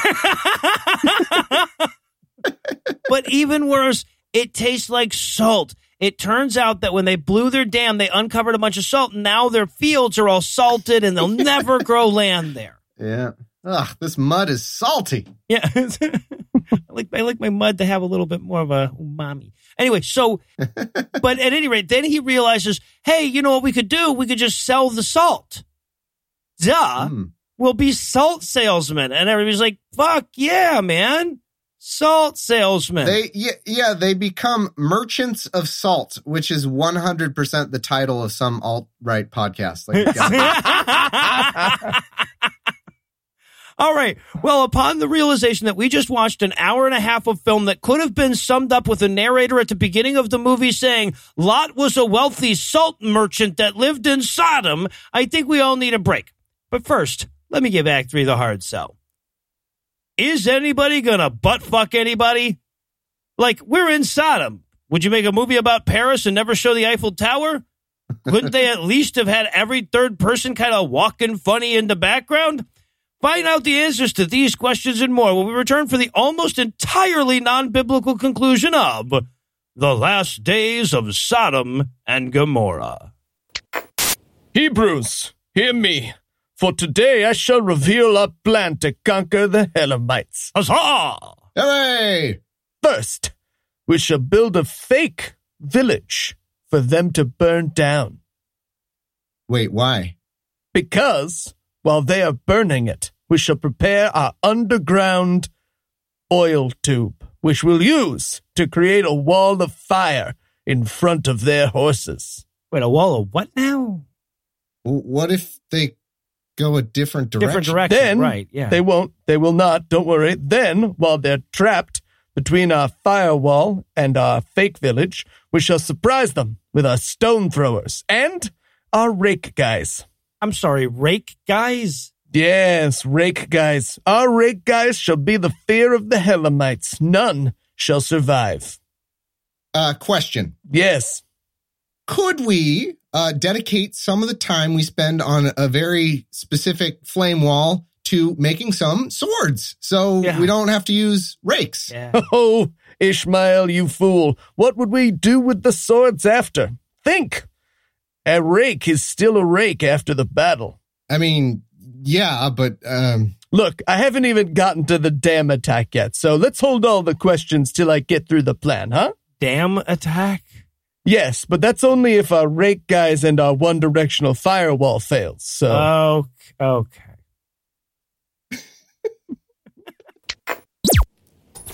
And we're back for still more of this shit, and apparently we're going to cut to years in the future, which is weird for a movie called The Last Days of Sodom and Gomorrah, that so much of it happened years earlier. Really stretching the definition of last days. I mean, they are days. They were all days. But anyway, now Lot is a wealthy salt merchant, and Ishmael is collecting money to buy slaves their freedom. Now, there is going to be a very, like, damn it, Ishmael, abolition again kind of a feel to this whole scene, right? Yep.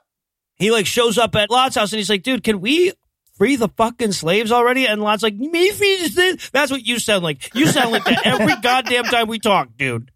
Ishmael is unequivocally the only good character in this entire movie. Yes, he is. Unequivocally the hero. He is a fucking hero.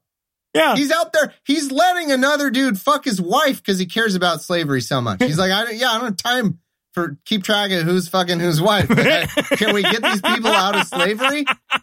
I also love how he tries to bring Lot's wife into it. He's like, come on, you were a slave, right? Right?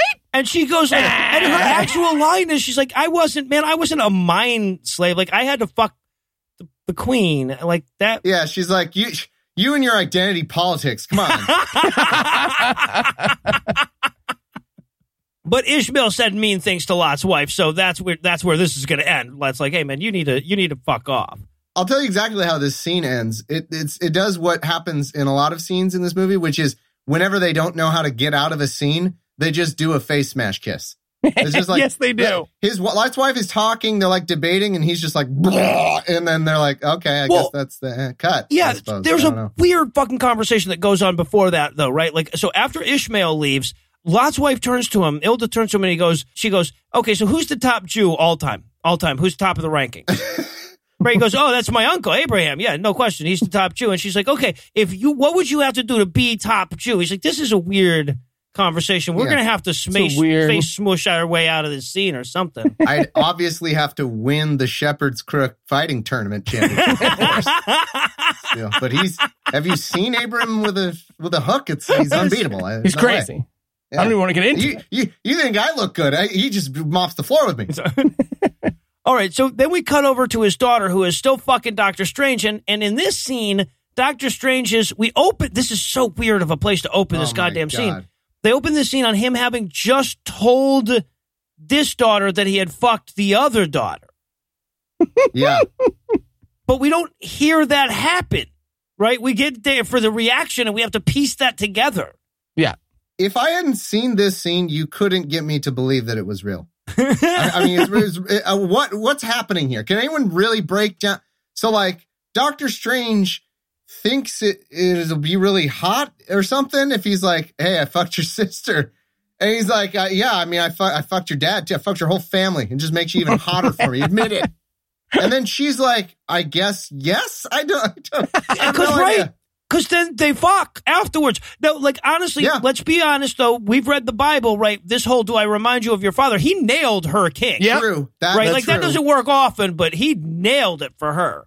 And I have here that how many fetishes are they trying to squeeze into one scene? If this scene was on Pornhub, it would be in every single category. Like, it would be the top movie on every thing you click on. He also tries to initiate an MMF threesome here with a guy who randomly walks in. And the guy's like, no, and leaves. Yeah, right. Like this guy walks in, this soldier walks in, and he's like, oh, hey, Dave's here. You want to fuck Dave? It's Sodom. You can fuck Dave.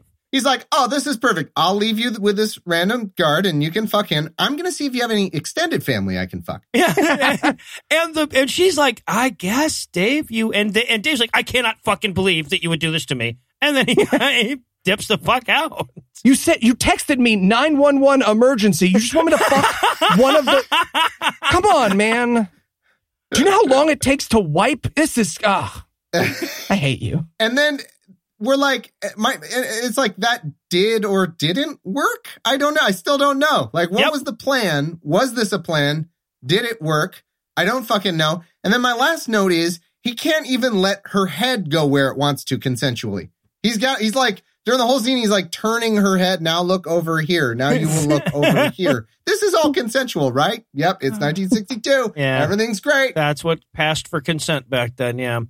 All right, so now is the time on Sprockets when we dance again. I swear to you, I laughed for a minute when I saw this note while I was watching this. I just like for 4.5 goddamn minutes now in this movie that we've already been watching for an hour and a half. Now all of a sudden there's this long fucking pointless dance scene. Yep. But we get a quick shot of an old Jew in the crowd that's like, get a load of this sexy dance. They are scandalized. Also, the movie gets bored of this dance halfway through. It does. Like, I just want to say, as a magician, I totally feel the sexy dancer's pain when you're performing, and then everyone in the party just starts before you're finished, just talking to Uncle Murray. I got it. I just want to say I felt her pain. See, I had a similar thing because as a musician, I was like, God, how bored this is live music. This is not, we got the DJ running the sexy music track. Imagine being a biblical era musician and you just have to play the same shitty flute riff for like 9 hours. Sexy dance. Oh my God, fuck, kill me. I want to go hug that Spike guy. I can't do this Here's a ditty you might all be familiar with. It's called Doodly Doodly Doo, Kinda Snake Charming. All right. All right. Hour 54. Let's get this cracking. No, it's different than the Snake Charming. The Snake Charming one is dun dun dun dun dun dun. And mine is dun dun dun dun dun dun dun dun dun dun. It's different. It's not the same. Yeah, I'm married to a folk musician. I've had this fight, Thomas. Yeah. All right, so now apparently this is a ceremony where the Jews have paid off their debt or some shit, and the queen, at the end of all of this goddamn dancing, names Lot the first minister of Sodom, which sounds, again, sexier than it is. Yeah, the Eli Bosnick story. Of my porn. Yeah. But Dr. Strange is pissed. He wanted to be the first minister of Sodom. God damn it. Meanwhile, outside during the sexy dancing, Ishmael wanders off, to connive and plot with his incessant abolition. He's got a few conspirators, and they spring their slave revolt. Now, apparently, their plan was to open the gate.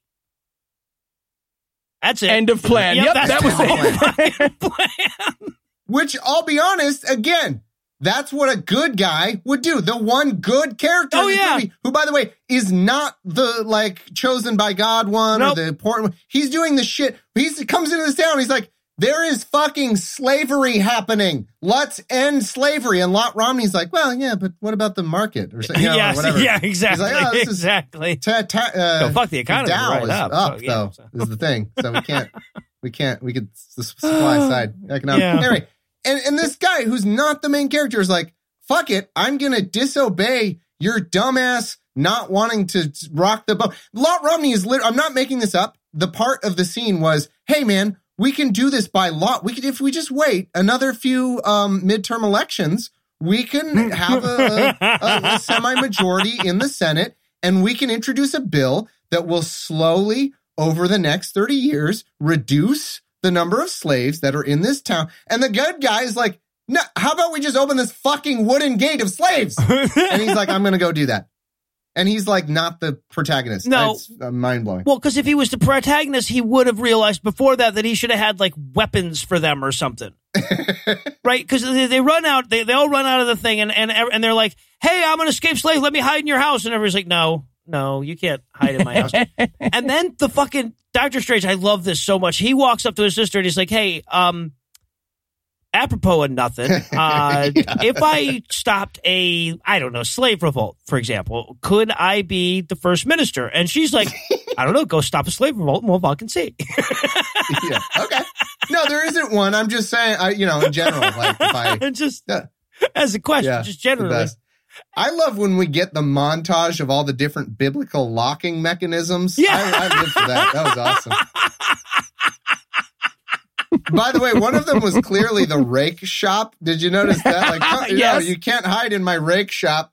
These things are deadly, goddammit. Yeah. Exactly. You need a permit to come in here and operate a rake. It's a 30-day waiting period on some of these. Yeah. So the prince heads out to stop all those runaway slaves, and nobody will let the slaves hide because this is a terribly orchestrated revolt. And the queen stops the sexy dance party right in the middle of it. She's like, hey, guys, sorry to stop the sexy dance party. I just want to let everybody know I heard about a little slave revolt. I'm going to turn my back. I'm going to count to 10. If all the slaves are back in their pen by the time I turn around, no one will get in any trouble, and we can go back to sexy dancing. But the prince has already stopped. Like he's already caught all the slaves. It was a 10-second. Like, oh, isn't this weird? The thing I said hypothetically, what if this happened? What are the odds? It's crazy. I was going to sell all my stocks anyways, is the thing. Because I sell them every Tuesday. Yep. Oh, I'm going to go to jail. No, I am not, because there are no consequences. No consequences. Yeah. That's true. We should point out to our listeners, because we record a little in advance this time of year. If you'll recall, all the way back to a week and a half ago, we thought that that was a bad thing to sell your stocks. Yeah. Anyway. So they've stopped the slave revolt. They've captured all of the slaves, and they've captured the leader Ishmael. Yeah, the good guy. The hero of this movie. Well, and just to prove how much Lot is not the hero, Lot goes like, hey, could we save just this guy? We're the Jews, so we get to be in charge to that guy. And Ishmael's like, no, I want to go with the slaves because I'm the only moral person in this entire movie. Right. But what's amazing is he's having this like huge dramatic acting moment. He's like, no, you must take me. You must take me. And Lot's like, okay, Ishmael, relax. All right, we get it. You want to stay with the slaves. Yeah, we're all actors here. Come on. Fucking. Can you join me in the other room for a whisper fight? Ishmael, you are embarrassing me in front of the Sodomites. You're embarrassing me.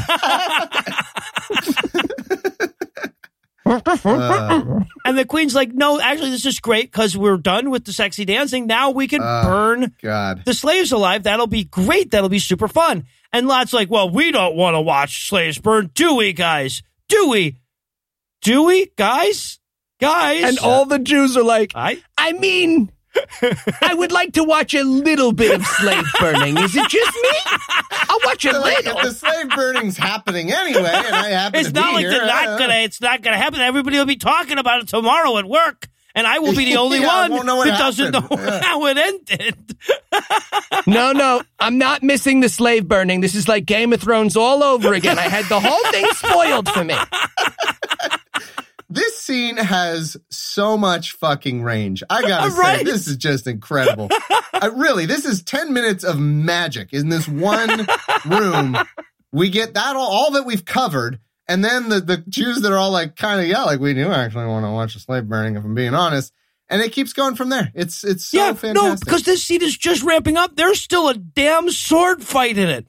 Right? Because God, yes. All of a sudden, out of nowhere, they have a religion-wide vote as to whether they want to watch the slaves be tortured to death. They do. And then fucking Dr. Strange turns to Lot and says, oh, you think that's bad? I fucked both your daughters. Yeah. To be fair, he delivers a pretty awesome zinger here. He's like, hey, do you remember when you said you'd kill me if I fucked your daughter? I guess you're going to have to kill me twice, bitch. I left for a really long time. It's so good. And it's just so magical, too, because it's like, oh, I don't want this scene to end. What else can I do? Oh, on the topipic of slave burning, I guess. I don't know. Is that I was of what's burning happening. with desire for... So they go to sword fight for a little while. Boy, have movie sword fights gotten better since 1962. So they have to fight, and this is a case. This happens from time to time in any movie, like god awful movies or whatever, where I write a joke, but then it turns out I was writing the movie. Yep. Does that happen to you guys? Oh, for all the time. All the time. They're fighting with swords, actual weapons. Yep. And I wrote as a joke, well, Lot's nothing without his wobbly shepherd's hook thing. And then he fucking drops his sword, an actual weapon, and he goes and gets his fucking wobbly shepherd's hook. And I was like, I was joking. I didn't mean it. Oh, yeah, but that turns the fucking tide of the battle. He's like getting beat. He's getting beat. He grabs his shepherd's crook. He's like, here, bonk you in the face. Ha! Ha! It's either the weakest fucking sword or the strongest fucking shepherd's thing, because he hacks it several times. He's like, I'll just block that. Just That's blocks easy. the sharp end of it.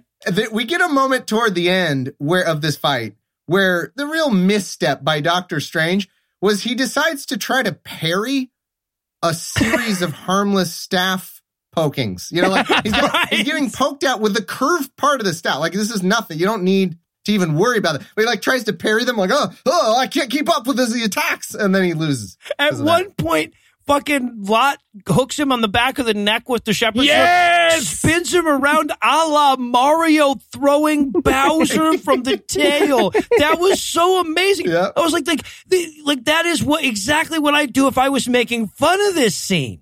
Exactly. Okay, but to be fair, the conclusion of this scene, I paused it because I was laughing so hard, right? So, as you expect, the daughter runs over and throws herself on top of the brother, and she's like, no, don't murder him, Papa. And he just does murder him. Yes. Yep. It is the first time in a movie I have ever seen that, where it's like, please, no, Papa. And the protagonist is just like, stab. Sorry, what were you saying? He's laying there in his daughter's arm. Lot's daughter is holding this man and saying, no, but he made love to me. We're in love, Daddy. And he just stabs him to death. And then the queen says, you are a true sodomite, Lot. And I was like, did he fuck the guy in the ass? I didn't catch that. Yeah, the queen comes over and she's like, hey, not for nothing, but great job murdering my brother. Lot's like, I don't thanks, I guess. I don't even know now. And then, of course, the queen says, but hey, wait a minute. Aren't you a murderer? As the judge of all the Jews, don't you have to judge yourself now? Yes. And this is where he's like, yes, I do. And she's like, if you were judging yourself, what would you try yourself for? And he was like, I would sentence me to jail. Well, actually, to be tried. Yeah, he would sentence himself to a trial. That's not how it works at all. Yeah.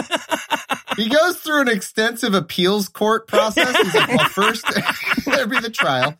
Then I'd appeal it to the Ninth Circuit. And then if I could win my appeal to me, which is me. She makes the mistake of asking Andrew. I really, really wanted to watch this trial. Lot, you stand accused of murder. How do you plead? Not guilty, Your Honor, but more. I request you recuse yourself from the trial. Oh, yes? Why is that? Because you are the murderer. How dare you, sir? I'll hold you in contempt. Oh, you know it's true, because after all, I am guilty. My God, what have I done? Dude, these Jews are fucking nuts. Right? Hey, can I have some of your poop? I told you to order your own. I wasn't hungry. Well, now, of course, you're hungry. Get your hands off me. Get your hands off me. Exactly. This movie, it was not too late to save this movie, is all we're saying. Yeah. And Ildith is following behind him going like, hey, dude, you volunteered for the fucking death penalty. Did you see that you just volunteered for the death? That's stupid. You're fucking stupid. Stop it. I know. She's like, the guy very clearly challenged you to a duel. This feels not like your fault. And he's like, nope, sorry. I mean, he was laying there helpless when I stabbed him in the heart. He's like, I don't free slaves that I could easily free. And I don't care that there's murder and all this slave torture and stuff. But rules are rules. I have to sentence myself to jail for. Yeah, apparently. Yeah, so, okay, now all the people in the city have shown up to watch the rebellious slaves get executed with the little spinny thing they use in Price is Right? Oh, my God. Again, with the overcomplicated torture, and we watch her realize it's disappointing, right? So they're all on the spinny wheel from Wheel of Fortune. She slathers them with oil. No, from Price is Right. From Price is Right, vertical. Right, vertical. Yeah, they spin the wheel, and then they go over fire so they catch on fire. And we get to watch the queen be like, oh, this will be long. And oh, nope, they all just caught fire because we put them on. And then she says, stop the wheel. So they stop it. And for the rest of the scene, I'm imagining that the dead body that's on the bottom is obviously just cooking now. And they all must be like, what is fucking gross? Like, oh my God. They didn't turn off the fire or anything. Yes. Yeah. Wheel in the sky keeps on burning, keeps on alive. All right, and then so we cut to Lot. He's in prison, either in a dungeon, like sometimes he's in a dungeon, but sometimes he's like looking out a window at what's happening in the torture. It's very confusing. So he's got to pray now. He's totes sorry that he led the Hebrews into Sodom. God, this is his fucking Oscar clip, right? Oh, yep. Yeah, very much so. Oh. Yeah, that's the one, yes. And then a bunch of angels pop out of Marcellus Wallace's briefcase or something, apparently. Double Santas! Why? Okay. So these two angels show up, glowing in gold, and they're like, yeah, it's a good thing that you prayed right now, this moment, because we were just about to come in here and destroy this city with brimstone. And kill everyone in it. And Lot, to his credit, is like, even the babies? And the angels are like, yep. Especially the babies. Because they're you seen evil baby. Perverted-ass babies they have in this town? Are you fucking... Of course the babies, yeah. By the way, spoiler alert, this movie will go on to prove that it has evil children. So, get ready. Yeah. So if we look at this character of Lot Romney, he is a complete asshole who lives and does all the things that the Sodomites do and is cool with slavery, does all this evil stuff. But then once he's going to suffer, he's like, I'm going to get owies. So, God, fix it. And then he's the hero. Exactly. You are the chosen person, Lot. You're fucking awesome. For why? No idea. Fucking amazing. And then they do, okay, so first of all, they completely fuck up everything biblical in this, because this is where Lot does the whole, but what if I find 40 men who are 10, 6, 50 cents in some envelopes that are not, and that's supposed to be Abraham, first of all. Lot is the one guy that they managed to find. And it's not like he then goes on and looks for people that are innocent, right? No. We just watch him negotiate with himself. He's like 50, 40, 30, and the angels are like, do I hear 20? Yeah. What are you doing, man? Should I? Yeah, keep going, I guess. And I always thought when I read this in the Bible, A, it was hilarious that he was like haggling with God. I always found that to be a funny concept. And then B, I love that he has to go count them. Like, well, you're God. Like, can you just tell me how many there are and I'll go get them? Like, why do I have to fucking count? I don't know. So the angels reluctantly agree that if there are 10 good men in this city, God won't destroy it. So then, the way that it plays out in this movie, Lot gets all the good people the fuck out of the city so God can destroy the babies, I guess. Yeah. I wanted him to get like 3/4 of the way out of the city and be like, I was supposed to be looking for 10 guys. You know what? We're almost gone. We'll just, I feel bad now. But by the way, he didn't do all this in time to save those poor people who are burned to death on a wheel of fire. Nope. Like he comes out like the minute she's like, oh, they're dead. He's like, I'm here. I'm like, couldn't you have prayed a little fucking faster? And meanwhile, the angels are like, wait, are you supposed to offer your daughters up for a gang rape or something? Are we not doing that bit? We're not doing that bit. Okay. Not doing that bit, no. No, did you get the rewrite? We're not. No, hold on. Change script.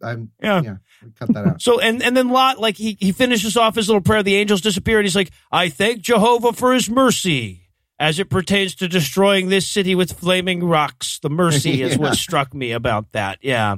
And this is where we get another stand-up comedy routine. It's great because Lot's just in the town square, like, talking, and they're like, hey, again, actors, everything he says is funny for no reason, and you just laugh out loud. Tee-hee a lot. Yeah, a lot of How about airline food, huh? It's not very good. It's terrible. I wanted him to start throwing in jokes, but those ones get no reaction. He's just like, please, the Lord will destroy this place. Okay. Yeah. All right, how about this? Instead of the coronavirus, how about the blue moon virus? Because it only... Anyways, crickets. Don't look back. You'll turn into salt. Stop butt fucking each other, and they like go beep beep beep beep. Hold on, we gotta stop. Too soon.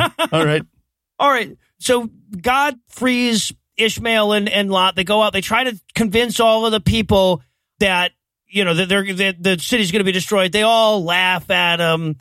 And this is, okay, I want to point this out because this is so, I don't want to be the fucking fanboy complaining about how Ra's al Ghul never did train Batman to be a ninja, but like, as they're walking out of the prison, the angels blind the prison guards. That's not, it's the rape gang that the angels were supposed to blind. I'm so fucking cheated. I waited 2 fucking hours for this.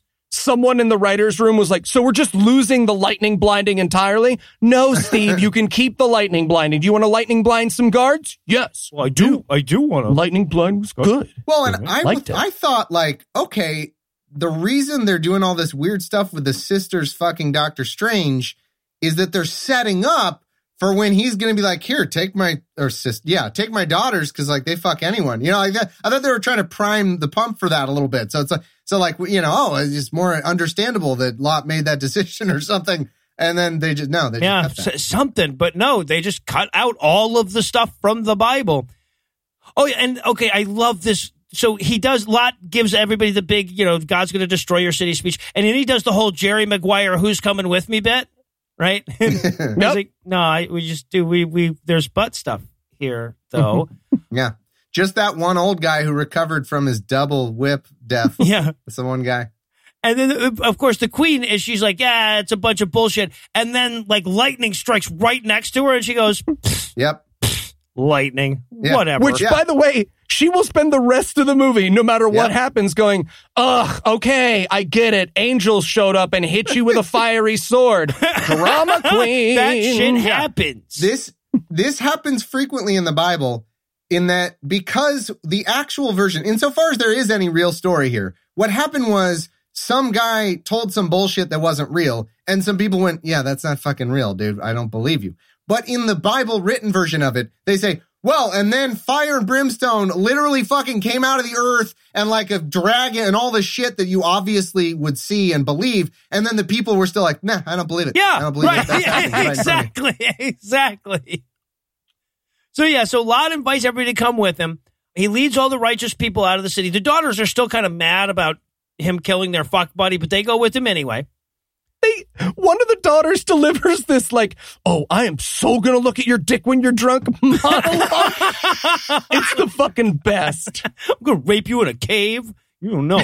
And he has to warn everybody. He's like, and whatever you do, don't look back or the omnibenevolent being will turn you to salt. Right? We all know. Right. This is yet another way that all the miracles happen in the Bible. Okay, you can't look at it. Yes, but definitely there's a miracle happening behind you. But trust me, if you look, you'll die. But it's, oh my God, I wish you could see this smiting. It's a real doozy. It is. Oh, look at all the smiting. Why? No, don't why look at would it. You they can't look at put in their own book the part where the magician asked everyone to close their eyes? Yep, right? yep. Why would you do that? They got better at it. And I love it too because his wife, the whole thing with Lot's wife, you know, we all know the pillar of salt stuff, but I love it because she's like, I try. She has this scene where she's like, I tried to believe, but it's too fucking stupid. There's no way. I can't believe in your dumb God. Like it's her entire monologue at the end of this movie is her just being like, wait, they're going to turn people into salt for looking? That's not fucking real. They go to the fucking city gates. The city gates open up, and somebody's like, "It's a miracle, like at Kroger." She's like, "It's fucking wind does that, though, guys. Come on." Like there could be somebody standing over there. We don't know. And then, of course, the city starts falling apart, and the queen is just going like, "Well, guys, sometimes the city falls apart, right? It's just that time of year." By the way, she squeezes in one last 2 claps, and I'm like, what does that one mean? What is Oh, that one means the city's falling apart. Come to the center of the palace with me. Yeah, that 2 claps means come stand over this rock that's about to fall on all of us. That's clearly what that means. Yeah, and they're trying to make it like, of course, again, this is filmed in 1962. They don't have CGI. Yeah. So the way they do this is, first of all, they just like drop big rocks on people because those are extras. They're cheap. And you drop a big enough rock on them, you don't even have to pay them. And they lean the cameras left and right. Yeah. They're all of a sudden on the Titanic. Yes, right, exactly. And of course, the fucking queen's like, it's a little bit of ground lean, people. We get ground lean this time of year. What the fuck is supposed to even be It's happening? a flu. Relax. Don't ruin my spring break. She's just like, it's a normal lightning flame quake. Jesus, people. Yeah, when obviously, and this happens in Revelation too, which I find so funny in the book of Revelation, where it's like, everyone's like, nope, I still don't believe. Obviously, they would just be like, oh, fuck, that is real. Okay, I'm with you guys. Yeah, I believe. My bad. All it takes is seeing one fucking smiting. Like, I get it. I'm with you. Yeah, I mean, it could be, yes, a normal lightning flame quake, but the timing is hard to believe. Yeah. Yeah. So, yeah, like, we see a bunch of people, of course, it's Sodom, so everybody's like, oh, let's fuck quick before this bill. Oh, too late. God damn it. I know, everyone gets really horny all of a sudden at the end of, hey, do you want to, I can't resist. Let's fuck under this giant statue that's clearly about to fall right on us. Yeah. Yep, I'm in. Oh, my God. And I will tell you, if you've watched one miniature clay building fall apart, you have watched all of them fall apart. There's really no reason to watch 6 goddamn minutes of it. Oh, no, we literally see the same exact cut of the building falling down, the same one 17 times, I think. Oh. They just reused the footage in the midst of all the... Yeah, it's not from 17 angles. No. All right. So meanwhile, all the good Hebrews are wandering out into the desert, not looking back. And Ildith is so pissy about not getting to look back. She's like, I bet this is so fucking awesome. I bet it's like really cool. And there's like colored flames and shit. So she decides to look back. And her reasoning is, I'm going to look back and I'm going to prove to Lot that there is no God, that it's actually just the force of his personality that is causing this city to explode. Yeah. What? Yeah, it kind of falls apart. And she turns into the shittiest salt statue. Oh, my God. Yeah. Yes. someone walked into the props department and was like, so you guys have the salt statue, right, for Lot? And they were like, do we have the salt statue? Oh, we just wait. Several layers of styrofoam we can put on top of each other. Oh, God, it's so bad. And okay, here's what I love the most about this, though, right? Because Lot's there just as she turns around. She turns to salt. He cries. He drops to his knees and he starts to cry over her. It's not like human shaped. It's just a pillar of salt. No one else watched that happen, right? So they come up and he's just crying at the foot of a salt pillar. And everybody else should be going like, it's all right, we'll get you new salt, right? Yeah. Or is he like crying from the discovery of this magnificent salt pillar or something? Like, yeah, exactly. I've never seen salt so beautiful. Yeah. But his daughters are like, oh, dude, I'm so sorry that stepmom turned into salt. That's so obviously what happened. Come on, let's go rape you in a cave somewhere. Yep. And that's it. It's over. That's it. That is the story of Sodom and Gomorrah. Yep. End day So is what it says. yeah, no, you're right. Yeah, exactly. I guess that's German. All right. So obvious question at the close here. If your wife was going to be turned into a seasoning, which seasoning would you prefer that she was turned into? Pumpkin spice. Yeah. That's honestly, obviously what Anna would turn into. Yeah. Rosemary? I don't know. All right. Excellent. All right. Well, Thomas, thanks again for hanging out with us. I know you've got a lot going on with everybody in your family on house arrest here. I want to say you are absolutely our second favorite guest after Marsh. If you don't mind, could you remind our listeners where they can hear more from you? I don't know. Why don't you tell people where they can find Marsh? His shows. You're clearly your favorite, obviously. Did Marsh give up his precious time? Yeah, go check out Opening Arguments, Serious Inquiries Only, Philosophers in Space. Hey, we all need stuff to listen to while we're cooped up. Yeah, never been a better time to check out a new podcast. Yeah, as your kids are yelling at you, pop in those headphones, listen to some nice opening arguments. We did really good opening arguments on just like kind of the legal Q&A around coronavirus that I would highly recommend, like can Trump stop the election and that kind of stuff. So yeah, go check it out. Really, really good stuff. And if you haven't listened to opening arguments before, like honestly, that if there's just one podcast you're going to check out with your social distancing time, that's the one to do it. Like basically, they just take all of the news of the day and they break it down from a legal perspective, and they just keep you in the know. Andrew will do a much better job generally informing you of the legal ramifications of things than the major media will. So highly, highly recommend that and all of Thomas's shows. So, well, that's going to do it for our review of The Last Days of Sodom and Gomorrah, though it's not going to do it for the episode just yet because we still need to pay the bills next week. So, Eli, tell us what's on deck.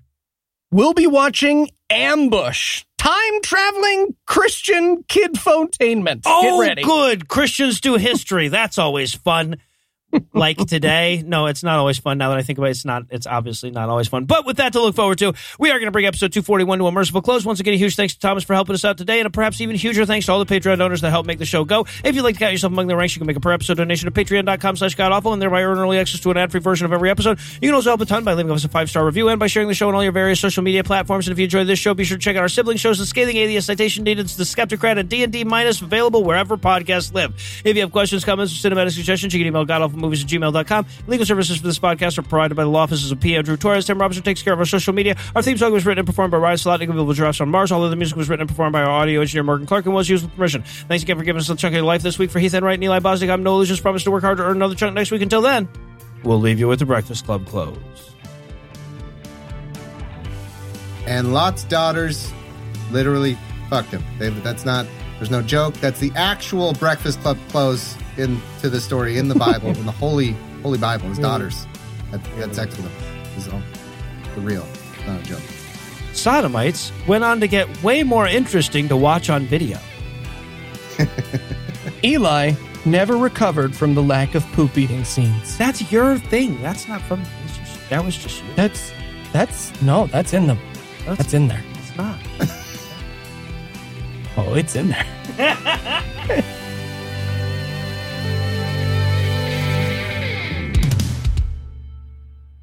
Fuck you. I would hang up right now. We watched the 2018 documentary. It was 38. Yeah. Do we go down? Yeah, all the way down to page 28 here. That's it, Morgan. That's all of Doodly-Doo 1. That's all of Doodly-Doo 1. We're cutting Eli the fuck off on Doodly-Doo 1. I wrote a full Doodly-Doo 1, but it was just a hate crime. Yeah, right. No, I get it. All right, so Interstitial 2. The preceding podcast was a production of Puzzle in a Thunderstorm, LLC, copyright 2020, all rights reserved.